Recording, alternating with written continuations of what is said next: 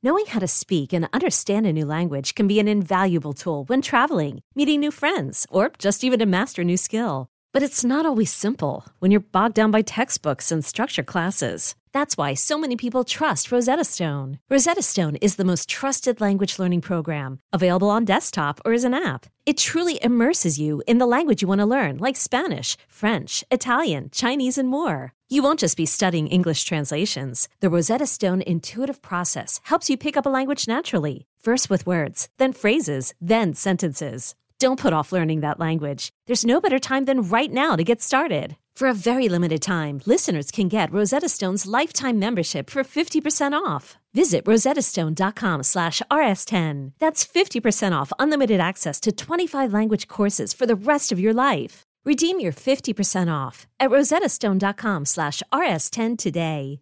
Is your child struggling with a specific subject or need help with homework? Are they asking questions that you're not sure you can fully answer? IXL Learning is an online learning program for kids. It covers math, language arts, science, and social studies. IXL is designed. This program will improve your kids' grades. Studies done in almost every state in the country. The kids who had IXL are consistently doing better. Powered by advanced algorithms, IXL gives the right help to each kid no matter the age or personality. And it doesn't have to eat up all your time. One subscription gets you everything for all the kids in your home, pre-K to 12th grade. So don't miss out. 1 in 4 students in the U.S. are learning with IXL. IXL is used in 95 of the top 100 school districts in the U.S. Make an impact on your child's learning. Get IXL now. And listeners can get an exclusive 20% off IXL membership when they sign up today at IXL.com/audio. Visit IXL.com/audio to get the most effective learning program out there at the best price.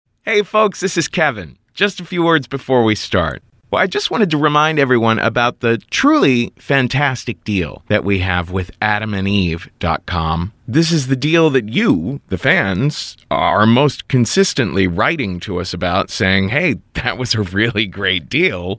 That was especially a case of truth in advertising. Adam and Eve has millions of satisfied customers. They've sponsored safer sex education all around the world, especially Africa. And they have thousands and thousands of products to choose from. If you look, for example, at their prostate massagers and G-spot massagers made from glass or metal, very high quality stuff and very affordable. And right now, you get 50% off just about any item, free shipping, and a free extra surprise. Just go to adamandeve.com today. And remember, the offer code to use at the checkout is RISK. Also, I want to tell you about my good friend, Matan Griffel, and his website, onemonthrails.com. Now, Matan is a brilliant guy. I first met him when he took our storytelling for business workshop at the Story Studio, and now he has this incredibly successful business. 1 Month Rails is the best-selling online coding class. It's a class that teaches you how to code, how to create your very own website all by yourself in just 1 month.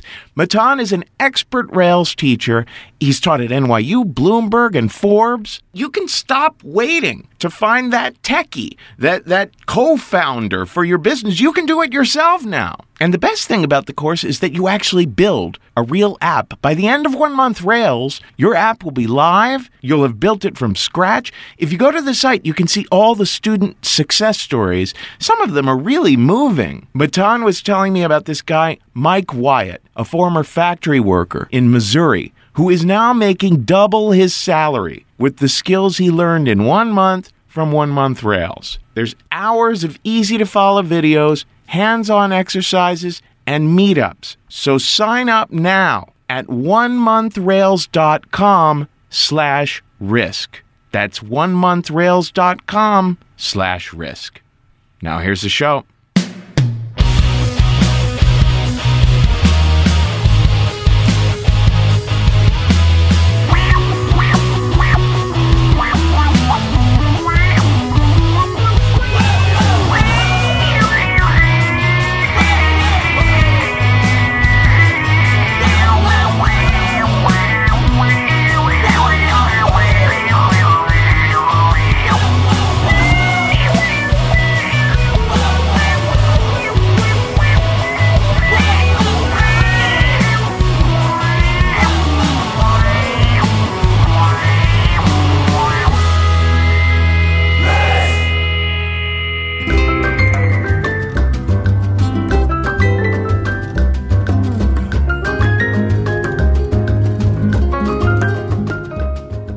Hello, kids. This is Risk, the show where people tell true stories they never thought they'd dare to share. I'm Kevin Allison, and this is Jonathan Gear behind me now. We're calling this week's... Sorry, I had to get some gremlins out of my jowls. We're calling this week's episode Boys and Girls. There's 4 stories of love between the ladies and the gents. Now, you can imagine we're about to have a slightly emotional roller coaster ride of a trip in the coming minutes. 60 of them, more or less. So, we're getting all heteronormative today, as they say. In a little bit, we're going to hear from the brilliant comedian and actor D.C. Pierson. You might know from the sketch comedy group Derek Comedy. But before that, my good friend Brad Lawrence, a real fixture in the New York storytelling scene, a great host. He hosts a lot of burlesque shows in town. He was the co-host of the show And I Am Not Lying for a while, regular host of The Moth. But his even greater gift, as you will soon see, is for storytelling. And here he is now. This is Brad Lawrence with a story we call Let Me Sleep on It.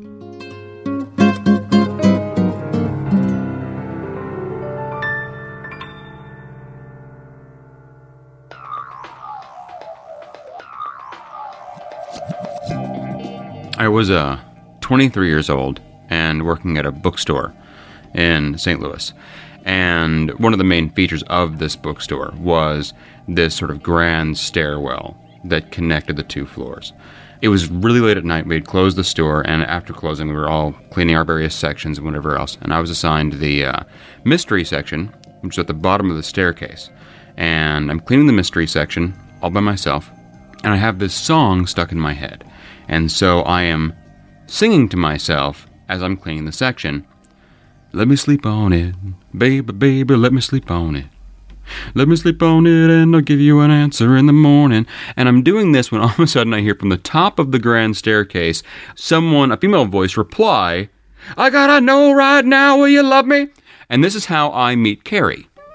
And I step out from the mystery section and I look up and she's coming down the stairs and we proceed to do the entire duet until we are meeting on the landing at the bend in the staircase, sort of face to face, doing the "It was cold and lonely," like doing the entire 9 yards. And as we're doing this, our fellow employees are now sort of peeking furtively out from the stacks of books like forest animals, and they're seeing us do this, and they're thinking what they will be thinking for the next 3 years. And that is, when are these 2 gonna do it?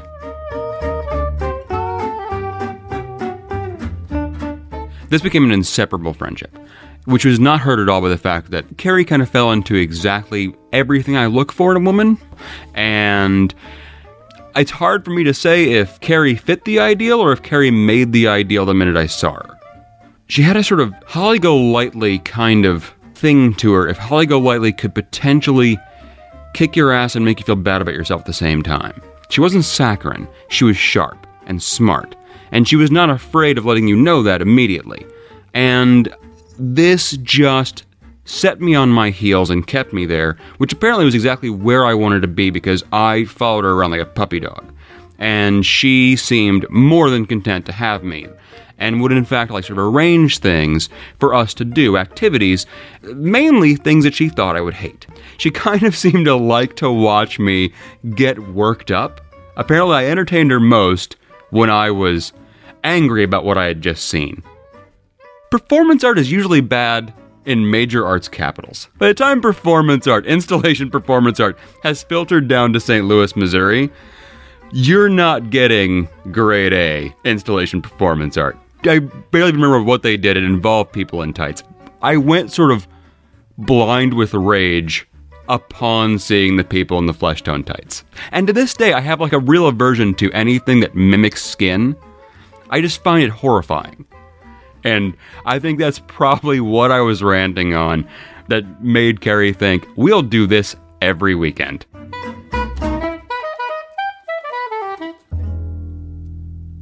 We were spending all of our time together, and All of this brought about a kind of two-person language, a sort of code, a set of nods and facial expressions and inside jokes and little gestures, and, we both knew what those things meant.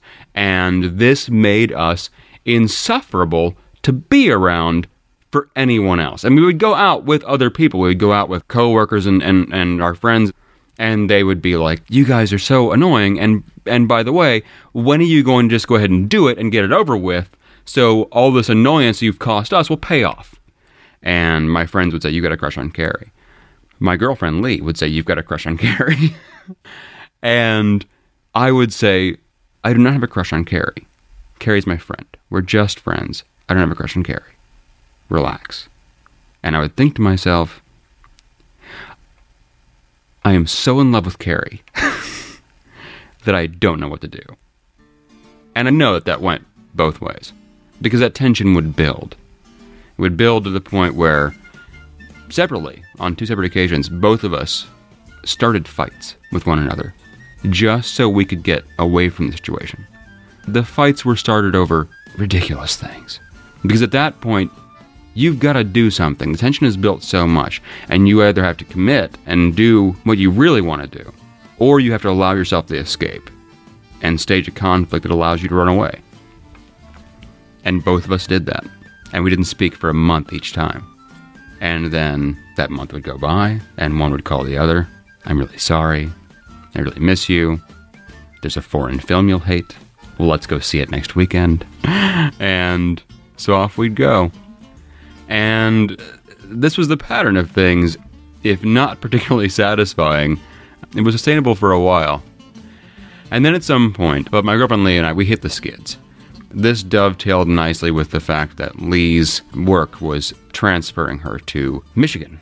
And it came down to the point where we'd been fighting for months. But we both knew she was going to leave soon. And I don't know the logic behind not breaking up. There's a sort of secret agreement we both just kind of hold on until she left. And then we wouldn't have to do anything painful we couldn't forgive one another for. And here we are. It's about 3 days before she's going to leave.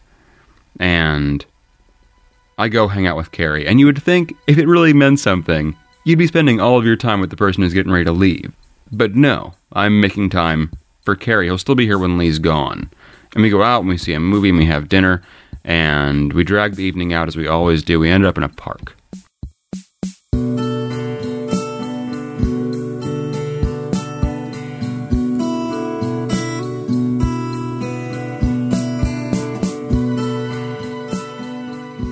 Walking around a park in the middle of the night and having this long conversation. And there was something in the air, or maybe some, Lee's impending departure. I don't know what it was, but for some reason this conversation suddenly took a turn towards what was really going on, what was really there. A turn we had always avoided. And it just kind of comes out. And how it finally comes out is that we've walked the entire park. We've worked our way back around to our cars. And we're standing by the cars, and I finally say to Carrie, it's just when you know that there is something else, someone else for you. Do you know what I mean? And Carrie looked me in the eyes, and she said, yes, I do. And that's it. Everything had fallen away. All of the maneuvering around this we had done for 3 years suddenly just dropped. And there is this 1 foot of empty space between me and her. And all I have to do to have everything I've wanted for 3 years is reach through that 1 foot of empty space. And instead, I fucked it up. I looked at her and I said, I cannot do this right now. I have to end things the right way with Lee. And this is blinding stupidity. I can't do this right now. If not right now, when? 3 years. And if not right now, now's it. Now's the time. But I say this thing, and when I say it to her, I see Carrie's eyes drop, and I know for a fact in this moment that this is the last opportunity I was ever going to get at this. This is the last opportunity I was ever going to get with Carrie at all, in any way. Because I know right there, in that moment, I know I've lost Carrie. I know her very well. And I know she has this kind of rom-com idea of romance that she uses as a shield. And she's a smart woman. She knows it's bullshit. But she also knows that if she has that up, if someone can't complete the rom-com perfect moment romantic formula, if they don't do that, then she knows she's never making a mistake. And the thing that Carrie dreads the most is making a mistake. And she let her guard down, and it turns out, to both of our horror, that I was a mistake. And I know she can't have that. And I know I've lost her. And I'm right. Because I see Carrie one more time after that. And I never see Carrie again. And this haunts me for years. Every time I go through a breakup, every time I find myself alone, feeling miserable and sorry for myself, I think back on Carrie and on that one moment that night in the park and how I screwed that moment up. And when I tell myself in those dark, dark nights when I am so alone and so sad, is that the reason I will be so alone and so sad forever and ever and ever is because I had the one, she was right there within my reach, and I fucked it up. And because I fucked it up, I am doomed. And then I met a girl and I fell in love and I got married.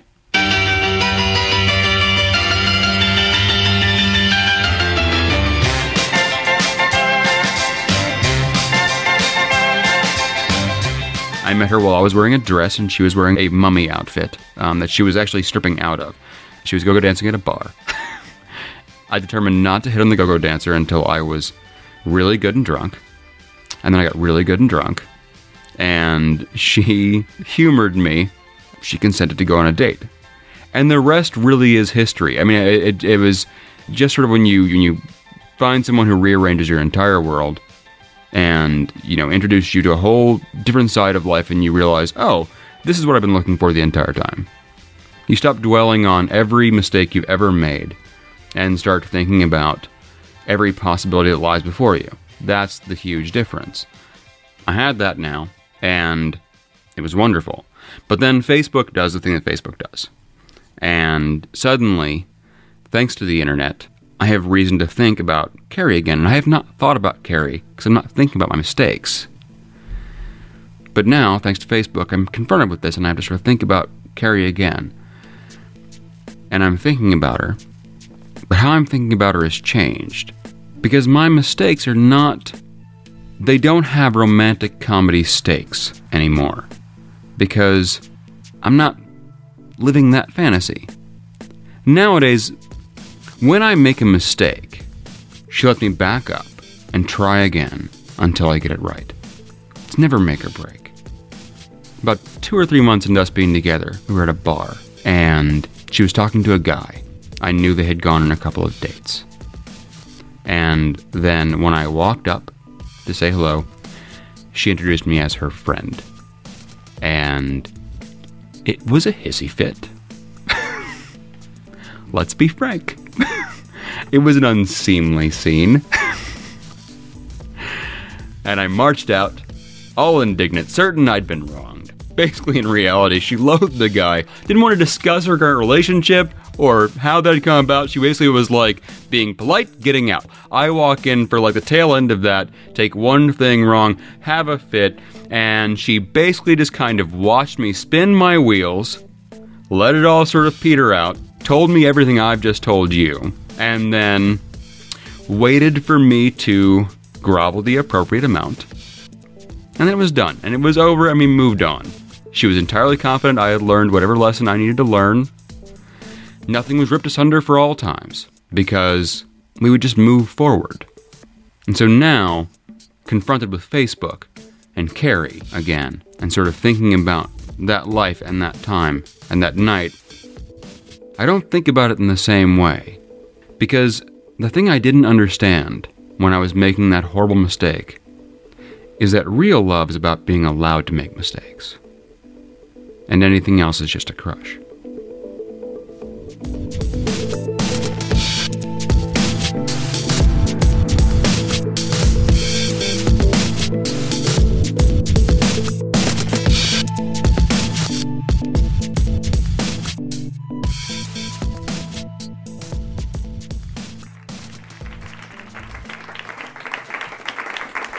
So this story takes place the summer after my freshman year of high school. All you need to know about me at this time in my life was that I had just joined my high school's drama club my freshman year, and I was enamored. And the second thing you need to know is that 2 or 3 years previous to this story, when I was in middle school, I was on a bowling team with a few of my friends that were also in the gifted and talented reading program with me at school. And on this bowling team, in between frames, all of us guys would go back to where the balls are and the tables where you eat really good bowling alley fries. We, for luck, in between frames, would kiss a picture of the X-Files' Gillian Anderson, which I had ripped out of a Entertainment Weekly that I had bought because the cover featured the X-Files' Gillian Anderson.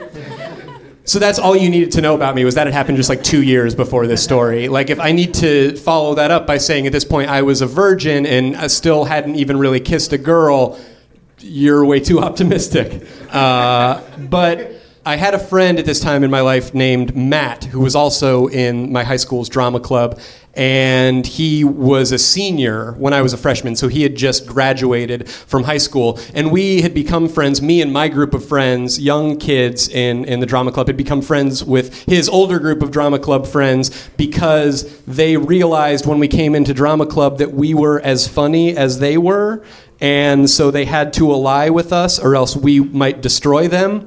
I'm not just making that up to sound cool, but it does sound pretty cool. He actually told us that when we decided to all become friends. And then we celebrated and consecrated our new friendship with a 12-hour marathon of the video game GoldenEye. So Matt had a girlfriend named Kim, and Kim was a year younger than Matt. So at this point in the story, she's going into her senior year of high school. And Kim was also in drama club. And like a lot of drama club girls, she kind of, when she would get around her friends, would sort of turn into a Pokemon. Like they had their own little secret language of like bleeps and bloops that would be interspersed with Rent lyrics. But just... despite her Pokemon-ness that she would have sometimes around her friends, she was a deep girl. Like, she had the poem Invictus on the wall of her bedroom, which is this thing that's about, like, dark as my soul from pole to pole or whatever. It's, like, intense. Like, she liked the second Ben Folds 5 album more than the first Ben Folds 5 album. Like, she was deep, you know what I mean? She was deep. And this summer, after my freshman year, Kim decided that she and I were going to be best friends. And she would come over to my house every day after she got off work at Cold Stone Creamery. And so she would come over and she smelled like ice cream, and we would drive around in her car, which was this little blue 80s hatchback that she had christened Scanny, because high school girls in theater club think that they need to name their cars or else their cars will be sad. And so we're driving around one day, and the song, I think it's called Head Over Feet by Alanis Morissette, is playing on Kim's mixtape that she had made. And there's a line in the song where Alanis Morissette says, "You're my best friend with benefits." And Kim turns to me and goes, "That's like you. You're my best friend. No benefits, though." And I was like, ha. Because I really, really wanted there to be benefits. But I couldn't say that because she was still dating my friend, Matt. And I was convinced that Matt was a really terrible boyfriend to Kim. I was mostly convinced of this because Kim never stopped telling me what a terrible boyfriend he was. According to Kim, Matt's cardinal sins were drinking and talking to friends. Like, he drank too much and he talked to his friends too much. And in my head, when she would tell me this, I would just be like, well, if I was with you, I would never drink because I'm underage. And so, duh. And I would never talk to friends. That's ridiculous. Like, who would do such a thing? I would never talk to too many friends if you were mine. And so a good example of what their relationship was like, according to Kim, was one night all of these drama club kids came over to my house for a movie night, and we were going to watch Mallrats. And Kim told me later on AOL Instant Messenger, because it was that summer, that during the movie, she had wanted to watch the movie, but Matt kept trying to make out with her, and she kept being like, no, I'm trying to watch the movie. And in my head, I was like, oh my God, this girl is even more perfect than I realized. She would rather watch a movie than kiss. Me too. Not that I've ever been given the option, but I would like to think that if I were given the option, I would always choose movies over kissing, because movies have always been there. And that is loyalty that deserves to be rewarded. So one night, and I guess another important thing to know about our relationship is that that summer, it was this like auspicious, just like wonderful summer of my life where she turned me on to two very culturally important things to me at that point, which were Weezer's The Blue Album and Ayn Rand's Atlas Shrugged. Yeah, big dip in applause, rightfully so. People are like, woo, Weezer, ooh, Ayn Rand. Correct. When given the choice between Weezer and Ayn Rand, always choose Weezer. Even the later stuff. But so into Weezer's The Blue Album was I, and so into Ayn Rand's Atlas Shrugged was I, that I immediately went home and downloaded all the individual tracks for Weezer's The Blue Album off of Napster, because it was that summer, and in short order had convinced myself that the first song on Weezer's The Blue Album, My Name is Jonas, is actually about Atlas Shrugged. I was like, the workers are going home. What more evidence do you need? That is a joke that requires you to have knowledge of both Weezer's The Blue Album and Atlas Shrugged, the Venn diagram of which the circles are in separate counties. But so it was that summer. It was that summer, and it was all very alive for me. And one night, Kim comes over to my house. It's really late at night. I'm probably up listening to Weezer's The Blue Album and being like, this is about the Fountainhead. And she shows up at my doorstep, and she's wearing this kind of like black and white dress, and she's clearly been crying. And she's like, can I come in? And I'm like, of course. We go up to my family's playroom, and she tells me that Matt at the party had like done something to make her cry, like he had drank too much or talked to too many friends. And so we end up with her laying across my crossed legs. I'm sitting cross-legged on the floor. She's like crying, and I'm trying to be what I thought of at the time as being sensitive, which was really just like being like, ew, you know? But I'm doing what I think of as being sensitive. Then at a certain point, I just like screw up my courage, and I don't know why I do it, but I reach down and I lift up like her blouse or whatever she's wearing, like just a little bit, and revealing just like this like strip of stomach. And I bring my head down, and I start just like kissing this strip of stomach. And she doesn't stop me, so I keep doing it. Just keep kissing her stomach, and she doesn't stop me, so I keep kissing her stomach. And I'm kissing her stomach for like a really long time. And then at a certain point, we realize that my arms, the way I'm leaned over, my arms are kind of like trembling. And I'm like, is that okay? And she's like, yeah, it's fine, because as I've come to learn, being intimate with me requires a very high tolerance for male trembling. And then at a certain point, she gets up and she pulls her shirt down and she leaves. And then the next day, we have this like summit. We're like, what are we going to do? Like, we just did this thing, but I still want to be friends with you, but we can't cheat on your boyfriend. We can't do that. That would be wrong. We can't cheat on your boyfriend. But I want to do that again because that was so great. And so we reached this, like, Treaty of Versailles where we could somehow still do stuff without it technically somehow in our convoluted teenage Ayn Rand-filled heads, without it being cheating on her boyfriend, because I guess that would be anti-life or something. I'm really riffing a lot of Ayn Rand jokes here. I hope you guys appreciate it. And so what we determined in this Treaty of Versailles is that we could only do what we had already done, which basically amounted to just me continuing to me kissing her stomach. Which, if you think about it, is kind of brilliant, because if anybody walked in on us doing that, they would just be like, they couldn't be mad at us, because they would just be like, oh, these kids are idiots. They don't know how it works. And so we keep doing it. We continue. Now our every hangout is fraught with the possibility of illicit stomach kissing. The white guy with dreads in the front row has been nodding emphatically this entire time. He knows what I'm talking about.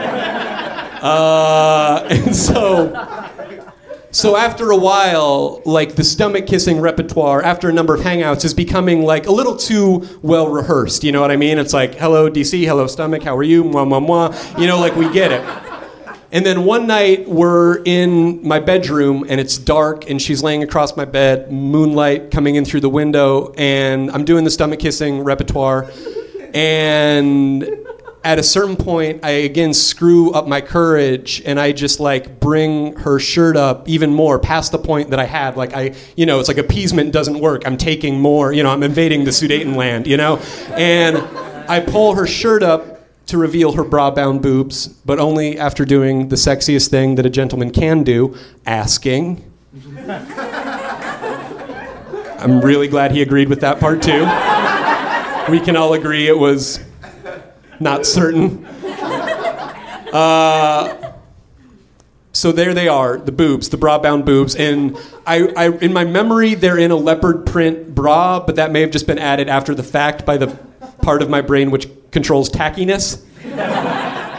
And it's great, but I'm treating them very, awkwardly a little bit. Like, but I'm trying to not be awkward. I'm trying to seem skilled. It's a little I'm like a old white dad whose daughter has just brought home like a new cool black boyfriend. You know what I mean? And I'm like trying to show that I'm down. But the more I try to show that I'm down, it's clear that I'm not fucking down. But I just keep doing it anyway. And I think she eventually tires of that awkwardness and that weird, like, stilted teenage boy reverence. And she just, like, sighs, and she reaches down and she pulls the bra up. And there they are in all of their glory.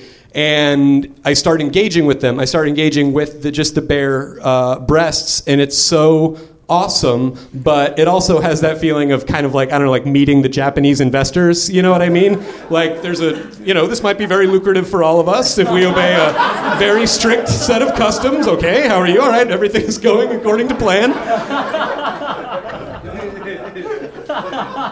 And it's great. And so that's now added to the repertoires, like stomach kissing and boob touching, and that's integrated into the program. And then that keeps going, and that's every hangout. Now we're doing all of those things, and eventually that becomes too well rehearsed. And by the end of the summer, that's a little bit like the 20th year of Cats on Broadway. Like, we can do it. It's muscle memory. We can get high before the show. Like, it doesn't matter. It really doesn't. They're tourists. They're not going to know the difference. And so one afternoon, we're over at her house, and it's Labor Day, and her dad and her brother are gone, and he's a single parent, so there's nobody in the house, and we're alone, and we're doing the stomach kissing and the boob touching, entirely too well rehearsed, and then at a certain point, without any warning or fanfare whatsoever, she just goes down on me, like, without a hype man even coming out to, like, get the crowd pumped. She just does it. She just goes into it, and it is so terrible. But, like, so was the first airplane, Like, yeah, maybe the first airplane was like one wing was bigger than the other, and it was awkward, and it barely got off the ground, and it was way too heavy on the teeth. But that was the first step. That airplane was the first step towards mankind finding his destiny among the stars. So attention and reverence must be paid to that blowjob. And then we got up and we put our clothes on and we went and had lunch at KFC. Throughout the entire summer, I'm telling Kim, I'm in love with you. Break up with Matt. Break up with your boyfriend. Break up with Matt. And finally, right as school's starting again, she's like, you know what? Fine. And so she leaves my house, she goes out and gets in Scanny. One night she drives Scanny over to Matt's place because he's moved back in with his parents for the summer. And she's like, she comes back afterward. And she seems like upset with me, but she's like, I did it. And I don't really understand why she's upset with me at the time. And I'm like, how did it go? What happened? And she just tells me, she's like, well, I mean, he kind of just like took it. He seemed kind of resigned to it. And as I was leaving, he asked if he could see my back, because I guess he said my back has always been like his favorite part of me. Which, I mean, it does actually kind of make sense, because if you think about it, I had sort of been colonizing her front all summer. But again, she seemed sort of upset, and I didn't understand why. And now throughout this entire time, throughout the stomach kissing and the boob touching, part of our Treaty of Versailles was that we would never kiss on the mouth. We had done everything I just described and a lot more awkward, weird stuff that you don't do once you can have actual sex, because it is bullshit. Without kissing on the mouth at all. And eventually, after we officially decided we were together, we did kiss on the mouth, but we didn't kiss on the mouth that night, even though she was technically broken up with her boyfriend, because we wanted it to be special. We wanted to save it and preserve it and have it be when we were both in a good mood. And thinking back on it now, I don't remember kissing her for the first time. I don't remember that first kiss at all. I think maybe because this experience kind of programmed my brain to only want to remember the things that are like illicit or dark or messed up, because they seem worth remembering, because they seem dramatic, and the stuff that's all above board and cool and fine like isn't really worth remembering because it's not necessarily a good story. And it's weird that all of my sexual milestones kind of happened under this like friendship threatening like sword of Damocles of us really cheating on her boyfriend, but I wouldn't have had it any other way now that I look back on it, because I was never going to be one of those guys that was just going to like round all the bases at once, like pumping my fists like while being drunk at a party, because I didn't drink. I wasn't of age. So how could you know? I wasn't going to be that guy, so it was kind of like all of my sexual milestones. I really had to like pay attention because we had to really like go into them with such trepidation, because it was all part of our ever expanding, secretly cheating on her boyfriend repertoire. It was kind of like my sexual development was like a menu that had been programmed by this like really sadistic chef who was like, try the boobs, and I did try the boobs. I tried the shit out of the boobs. And I told this story one time at a stand-up show, and I got off stage, and I felt like I'd really poured my heart out. I had just started telling the story, like I hadn't thought about it in years, and I got off stage, and I was just like spent, and another comic on the show was like, dude, I love that boob story. And I was kind of heartbroken, because I thought this was my wonder years, this is my defining everything about myself, pretty much. And I was like, oh, maybe it's not the wonder years, maybe it is just a boob story. And then I was telling the story in preparation to be on this show the first time I did it to the guy that runs the show, Kevin Allison, and I was telling him the story, and I said that part about, oh, maybe it's not the Wonder Years, maybe it's just a boob story. And Kevin was like, no, it is your Wonder Years. And I was like, well, when a guy named Kevin tells you that something is your Wonder Years, you have to listen. Thanks, guys. I'm Andy C. Pearson.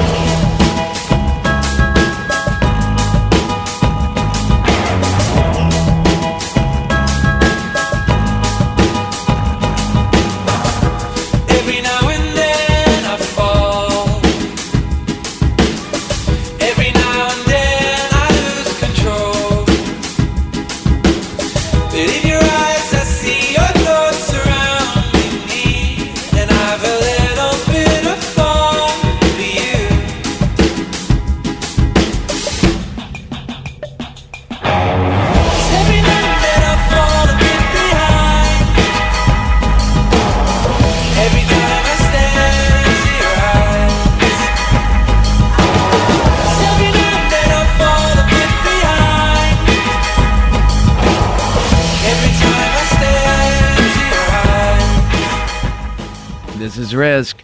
This is Dan Kroll behind me now. And we just heard from D.C. Pearson, who has a new novel out that's getting a lot of attention. It's called Crap Kingdom, somewhat of a fantasy novel and a young adult novel, and from all reports, absolutely hilarious.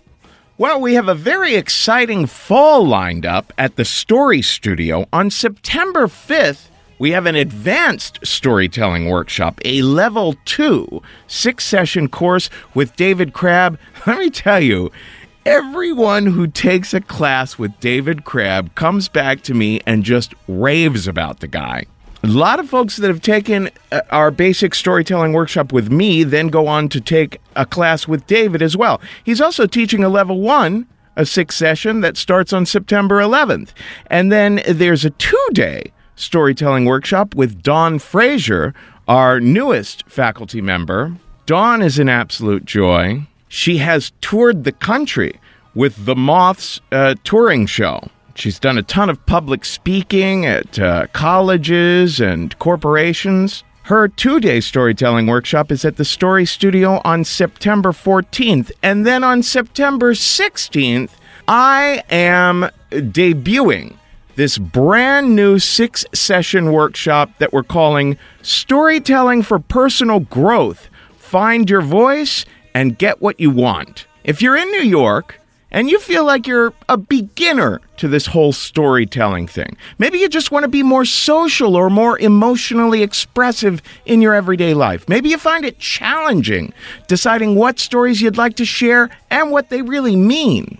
This is a workshop that creates a safe and nurturing space for this cathartic and empowering journey into the beginner level of storytelling, where you learn how to do the journaling and exercises for people who are new to being up in front of people, using your body, your voice, your face. I promise you, you will feel more confident about your day-to-day communication and building stronger connections with others. So look for that Storytelling for Personal Growth class if you're a real newcomer and want to give it a, dip your toes in the pool. I'll also be teaching our regular 6-session level 1 in New York starting on September 18th, and our regular 2-day storytelling workshop on September 21st.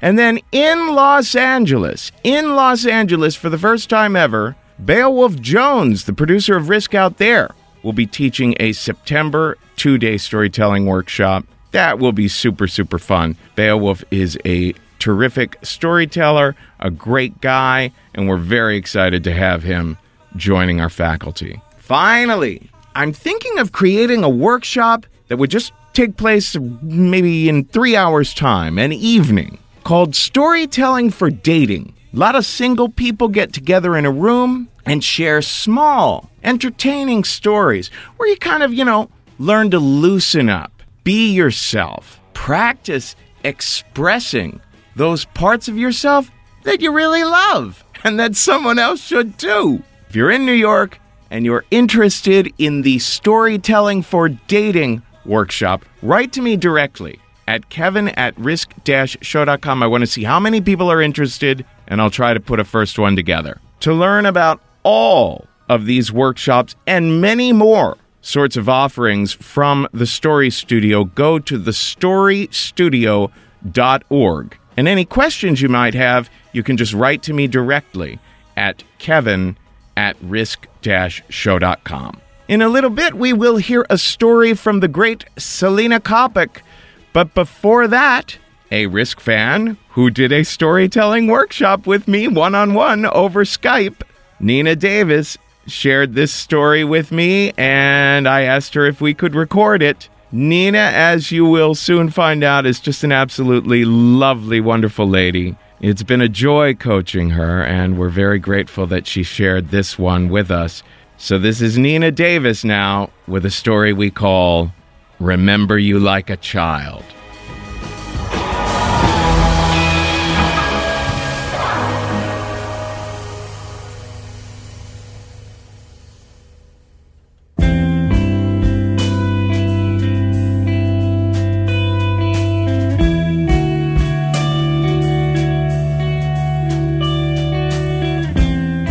A month before I turned 14, it was 1973. It was the summer between 8th grade and 9th grade, and we were moving in just a few days from New Jersey to Fort Lauderdale. And my mom decided that she wanted to go out to the Jersey Shore and say goodbye to some really close friends. And so we arrived in the night on July 3rd, and we must have gotten there so late that I didn't even remember coming into the house.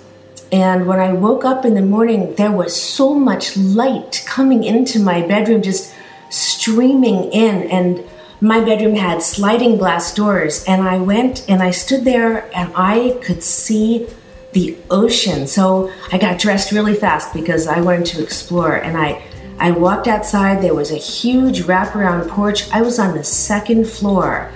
And as I started to walk down the steps, there was a house right next door, and a boy was coming out of his house. I got down to the bottom of the steps. At the very same time, he had left his house and was walking across the beach. We met there right in the middle between the two homes, and we just stood there. This was the most beautiful boy I had ever seen. He had chocolate black, thick, straight bangs, and he was a little bit taller than I was, and he was solidly built, and we just stood there looking at each other, and it was as if a bubble had just come down from the sky and surrounded us. It was as if nothing around us was happening. We could look at each other and we were total strangers to each other. But it was this peaceful, at ease feeling. And then Franco burst out of the house. Franco was the son of my parents' closest friends. We were the exact same age. We had essentially grown up together. And he was so excited that I was there for the day.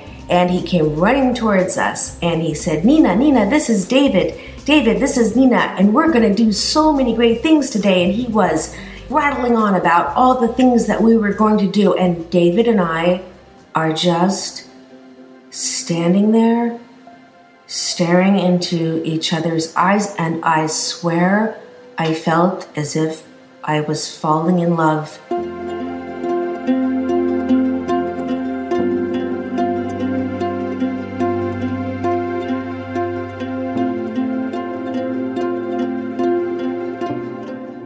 Prior to this point in my life, as far as boys were concerned, I had boys that were friends.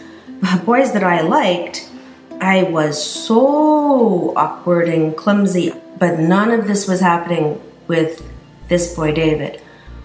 I felt none of that. I wasn't nervous.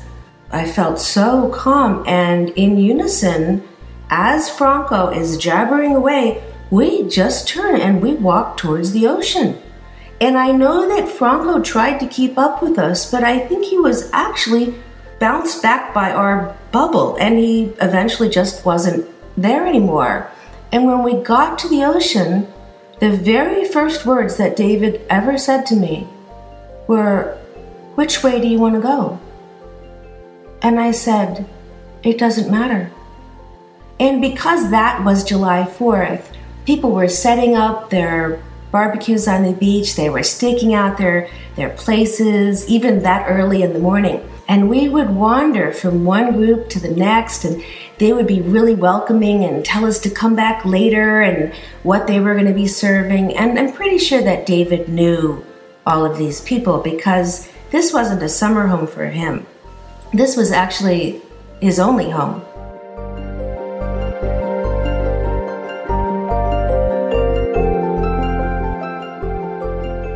We spent that day in each other's company, talking about everything, talking about our fears, our hopes, dreams, what we wanted to be when we grew up. And David knew that he wanted to do something with music, because when he'd gone back to his house and gotten his guitar, he had started to play for me, and he was unbelievably talented. Any song I said, he could play it, and he had the most beautiful voice.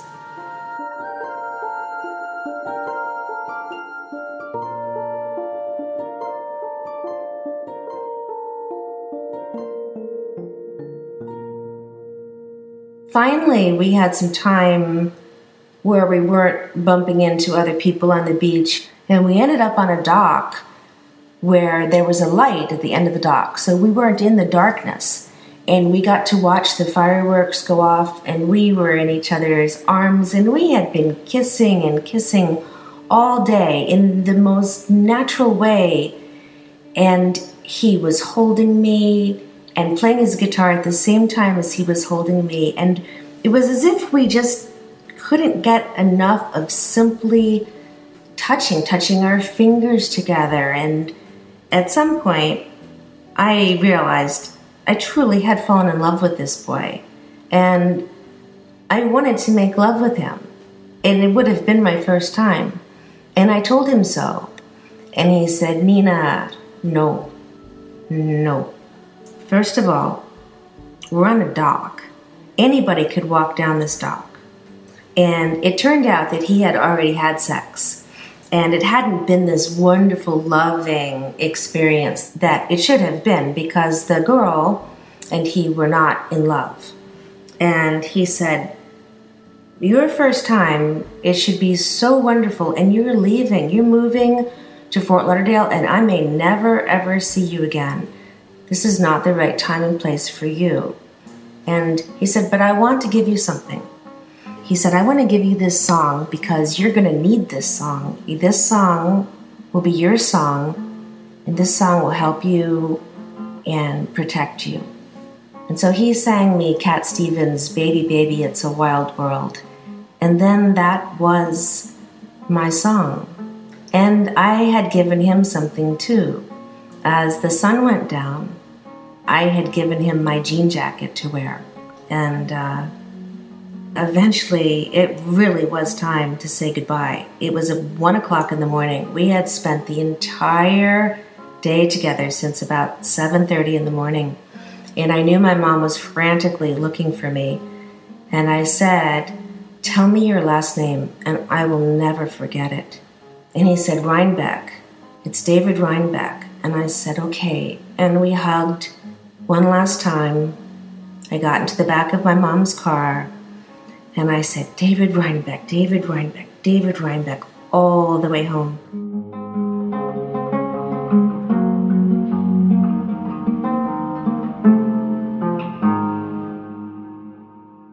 After that, we moved to Fort Lauderdale, and many 4th of Julys passed. And I started to measure all of the years by the 4th of July. And so eventually I was up north again. I was going to college. I spent one weekend driving down to Pennsylvania to see my father. And he told me that of all people, Franco was going to Penn State. And I was so excited because I'd never stopped thinking of David. And I knew that if anybody knew where David was, Franco would be that person. So I called him up. He came over to my dad's. And we're sitting across the kitchen table in my dad's kitchen, just Franco and I. And he's very, very handsome. And he knows how handsome he is. But to me, Franco and I might as well have been cousins. I mean, we'd known each other forever. And I could see some disgruntledness as we were talking, because what I was talking about was how I had fallen in love at first sight with David that summer.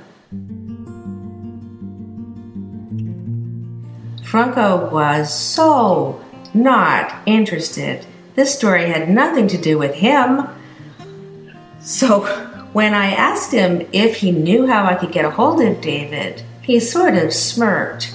And he told me that he heard that David had been in a terrible boating accident where the engine of the boat had exploded and that he had been severely burned, and he thought that he had died. And I said, Franco, how do you know this? How do you know that he died? How do you know? And he said, I don't know actually if he died, okay. But I know that he has to be crippled and he has to be severely deformed. And I pressed him for more information because I didn't care if David was deformed or crippled. He was alive, and that is all I cared about. And Franco was not forthcoming with any more information, but I trusted him. I believed he knew. nothing else. I mean, this was essentially a family member to me. And that was that. And then many more 4th of Julys went past and the internet started. And you could search for people. And at this point in my life, I had fallen in love many times. I'd never fallen in love at first sight. But I had fallen in love with a man enough to be very happily married and have a son with him. So I was not mooning over David. I just had to make sure David was okay out there. And then I would feel okay.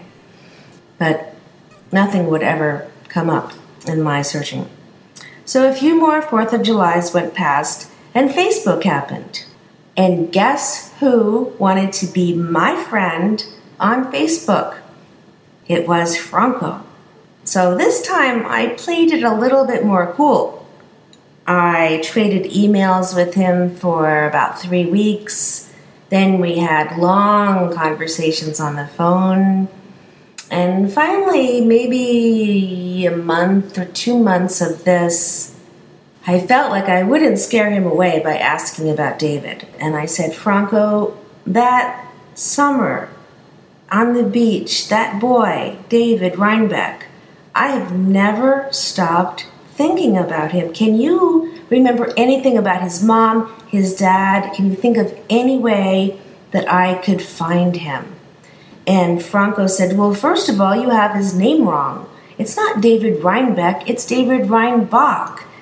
And he said, I think he is doing rock opera. And I said, great. First of all, it's music. Second of all, it's so esoteric. I know I'll be able to find him. So I thank Franco, and I start searching all over again. And this is crazy, but I find him. He is the backup guitarist on a woman that has a rock opera CD on her own website, and I contact her, and she calls me. And I tell her all about love at first sight and the summer of 1973 and the 4th of July. And she loves this story. And she said, this is so amazing, Nina, because David Reinbach left my band 2 months ago and he moved to Fort Lauderdale. And my heart skips a beat. But she says, I don't think he's your David because I don't think he was born in 1973. I think he's about 35 years old. And at this point, I think I'm about 49 or 50. And I said, oh, this is not my David. And I thank her, and as we're saying goodbye to each other, she says, wait. Oh my, I think I know who you are looking for, but you have his name wrong. She said, it's David Ryan West, and he does do rock opera. So I thanked her, I hung up, and I started to search again. And unbelievably, I found a video of a man playing guitar and dancing, and he had blonde, spiky hair, and my David had chocolate black, thick bangs. But I took my fingers and I blocked out these blonde spikes, and I saw David, and I was so relieved. He was alive. He looked pretty happy. He was playing music, and I only took it one step further. I Googled his name in the white pages, and there was a phone number, and I called it, and an answering machine came on, and it had his voice. And I left a message. I said, hi, this is Nina, and I have a story for you. And then I forgot about it. It was maybe 9 o'clock that night when the phone rang. The last thing I was thinking of was David. And I answered the phone and I said, hello. And there was this voice that said, hi, this is David, and I understand you have a story for me. And I could not breathe. Oh, I was trying so hard. I was trying to talk, and I was stumbling over my words, and he said, whoa, now wait a minute.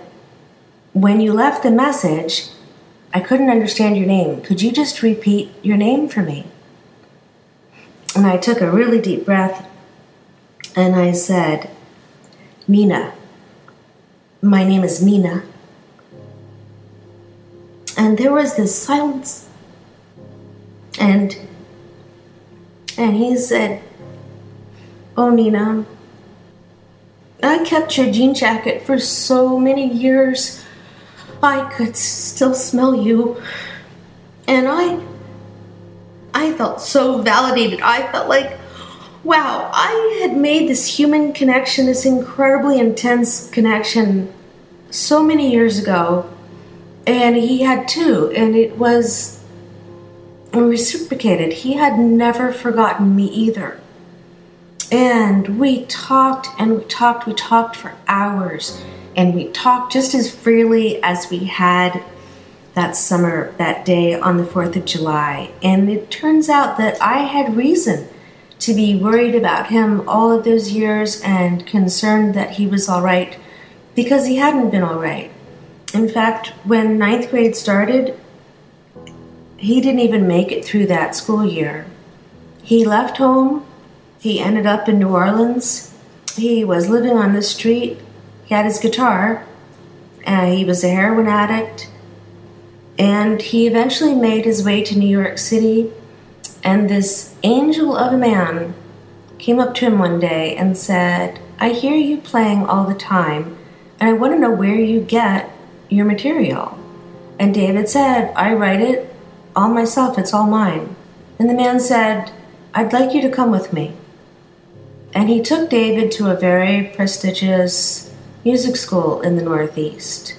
And they interviewed David, and they offered him a full scholarship on the spot. And they took it away just as fast when they found out that he had never finished high school. So David went back and he got his act together. He quit drugs, he got his GED, and he went back to that school, and he got his degree in music, and he met a wonderful, beautiful woman to fall in love with and marry, and he had beautiful children, and everything was great. He was loved. Someone was taking care of him. And it was the best news that I could have heard.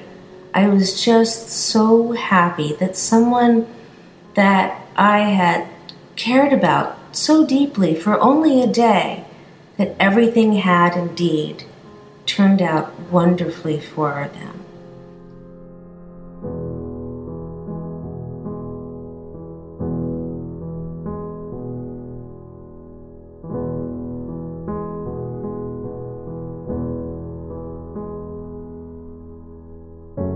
What I think is so interesting about this story is that I think when people hear it, they assume they know where it's going and how it's going to end up, that David and I will ride off into the sunset.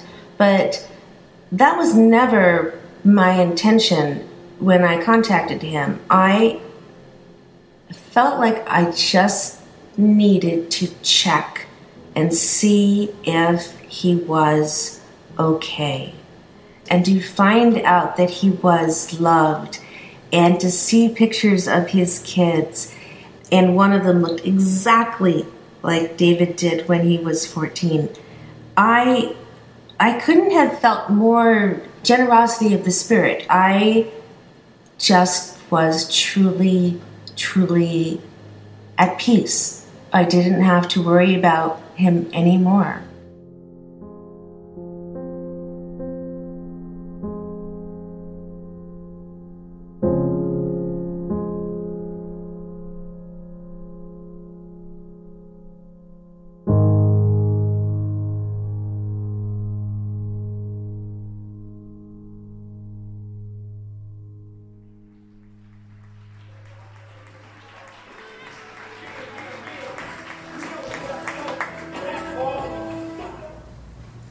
I met John at the end of my freshman year in college. He was an alum from our small liberal arts New England small school, and he came back. He was an alum, and he came back for a fraternity party on campus. And I was there at the fraternity party. It was actually my birthday, and I was having a blast. It was the football fraternity, which is my favorite. So we met, and we got along like a house on fire immediately. We just hit it off so well, and he was everything I wanted in a guy. He was older, He was funny, and he was an alum of the Meathead fraternity. Ding, ding, ding. So we spent the night in my freshman dorm room and had a great time, and then the next morning he left his business card. And I was like, business card? He's a man, you know? It blew my 19-year-old mind that he had cards. So he left and went back to New York City, which is where he was living. He was originally from the town where our college is. So he was a townie, if you will. So he went to New York City, and we started corresponding by email and by phone.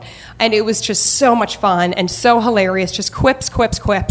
And that summer, I came to New York City to visit him, and we had such a blast. I met all of his friends, and it was just so hilarious. I felt like the guys in high school always thought I was a little bit too much. and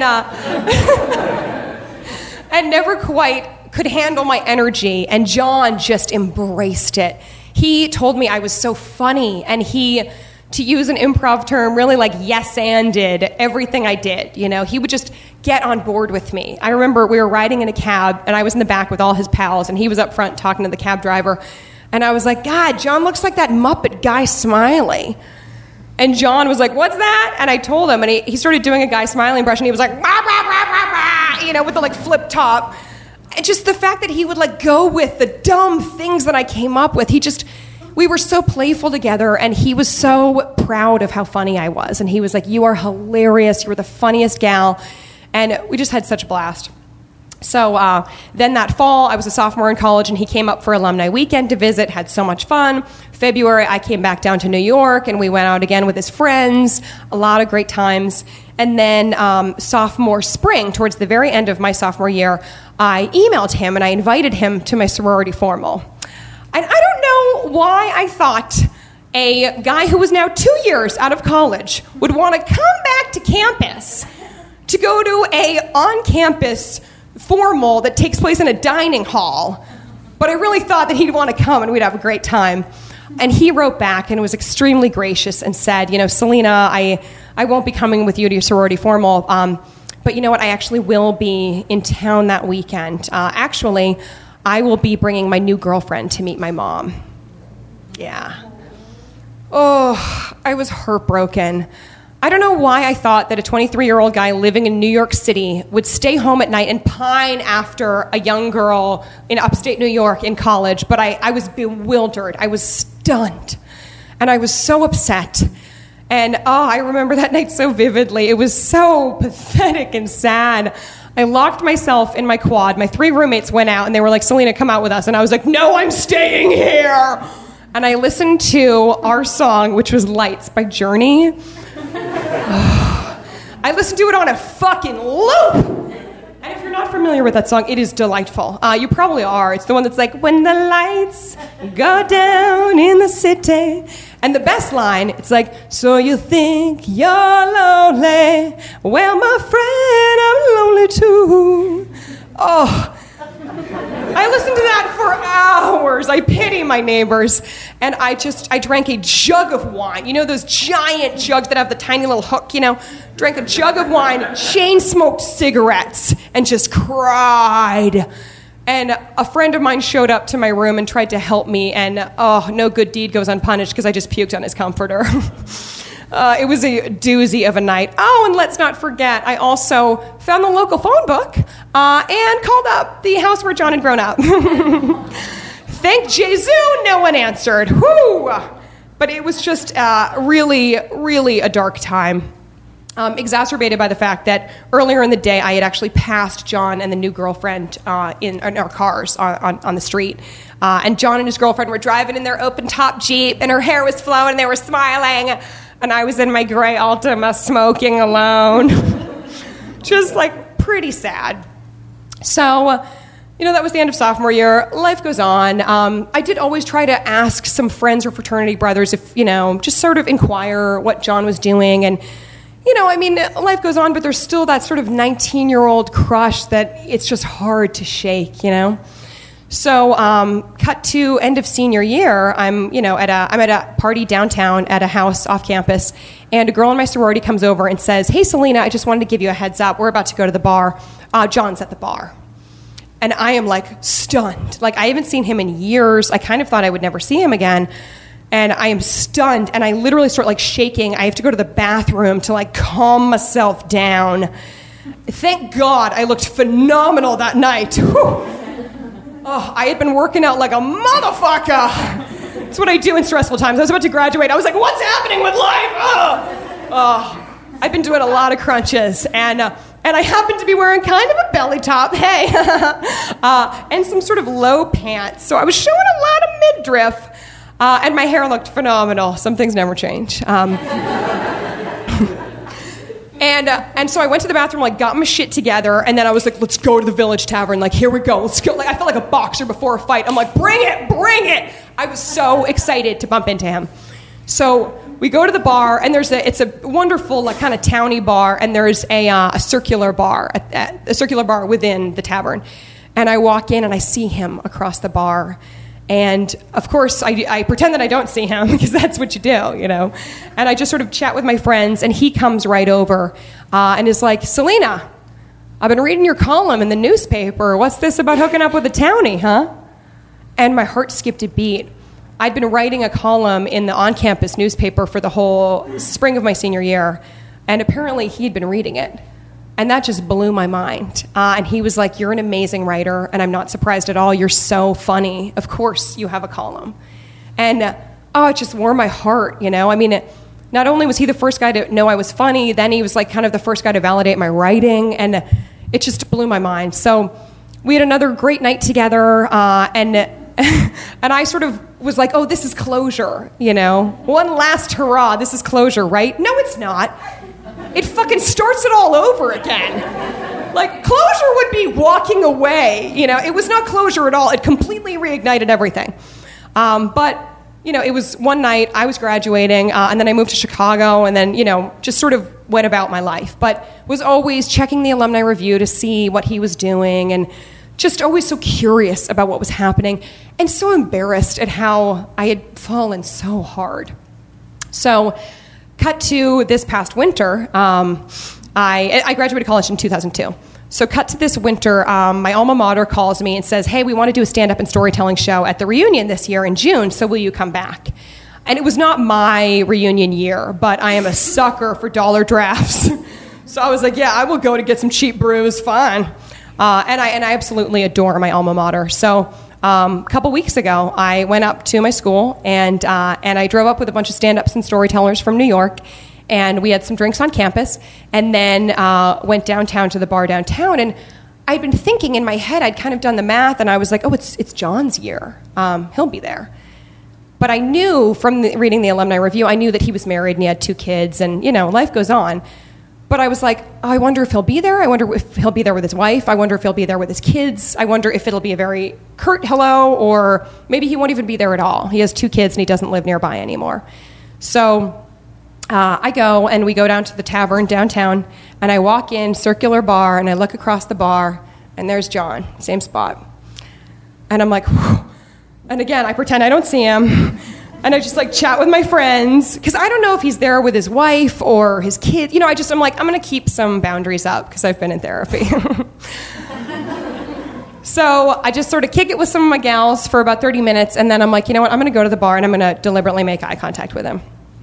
So I go over and I look at him from across the bar, and he waves across a really crowded, loud bar. And then the bartender hands me a shot of Jameson and says, this is from the gentleman across the bar. And I look over, and he's taking a shot, so I take a shot. And then I go over to him, and I'm like, thank you so much, for the shot. And then we just start talking, and we talk for hours about, he tells me about his wife and his wonderful kids, and he shows me photos and his career. And I tell him about, moving from Chicago to Boston to New York and doing stand-up for 8 years, and selling a book, and it just came out, and, I'm doing a lot for that. And we just catch up about everything. And I have a chance to say something to him that I've been wanting to say for 11 years. I hadn't seen him. That last across the bar look was 11 years ago. And I just said, John, I was like, I'm so embarrassed at how I behaved. I was so head over heels for you. And I was so young. And I was so just excited because you were nice to me. And no guy had ever been nice to me and fucking believed in me. And you just thought I was so funny. And you had my back, and you were the first guy who'd ever been like that to me.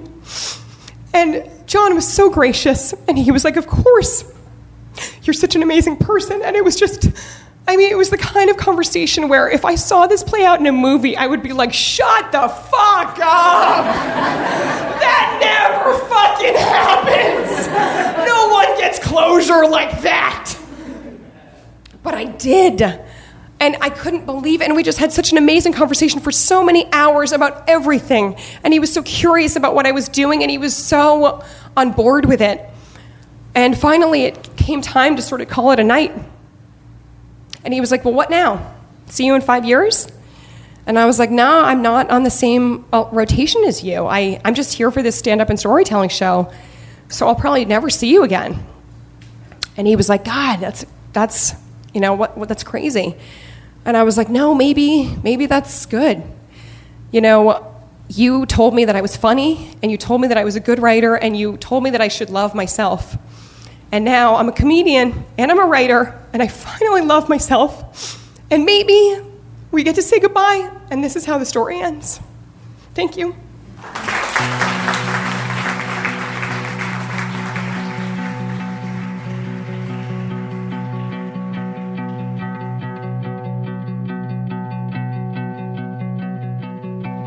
It's not looking good for us. What made it through the flood is now covered in rust. It's not really working like I thought, but I can't take it back, like something I wish I'd never bought.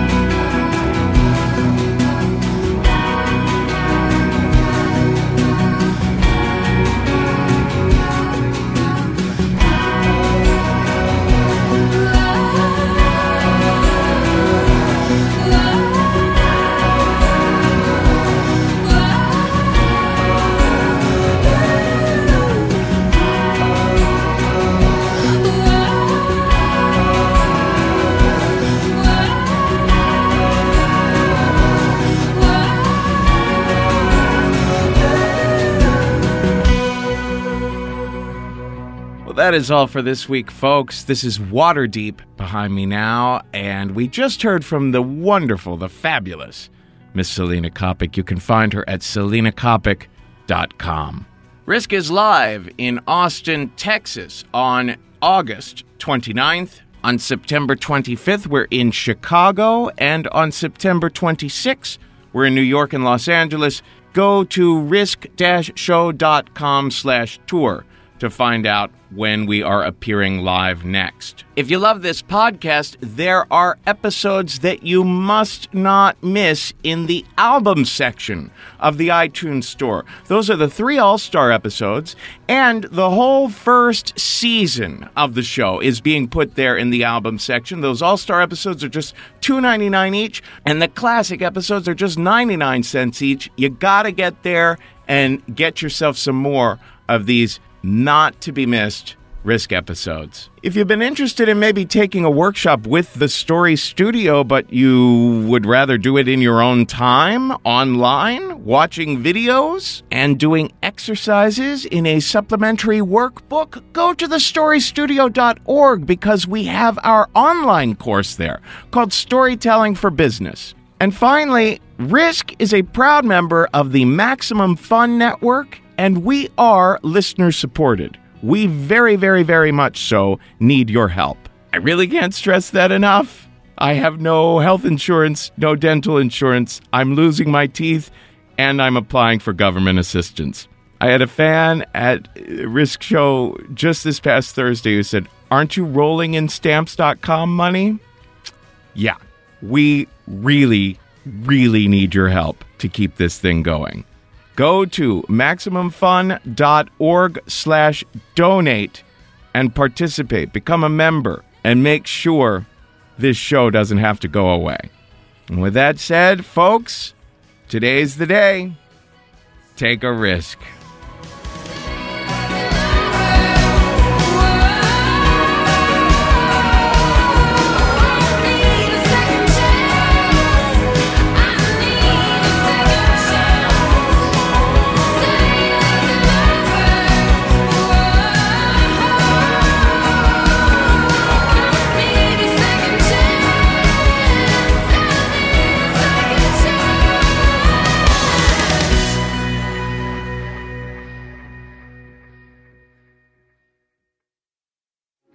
You want a heart. You don't know how lucky you are not to have one. Hearts will never be practical until they can be made unbreakable. And remember, my sentimental friend, that a heart is not judged by how much you love, but by how much you are loved by others.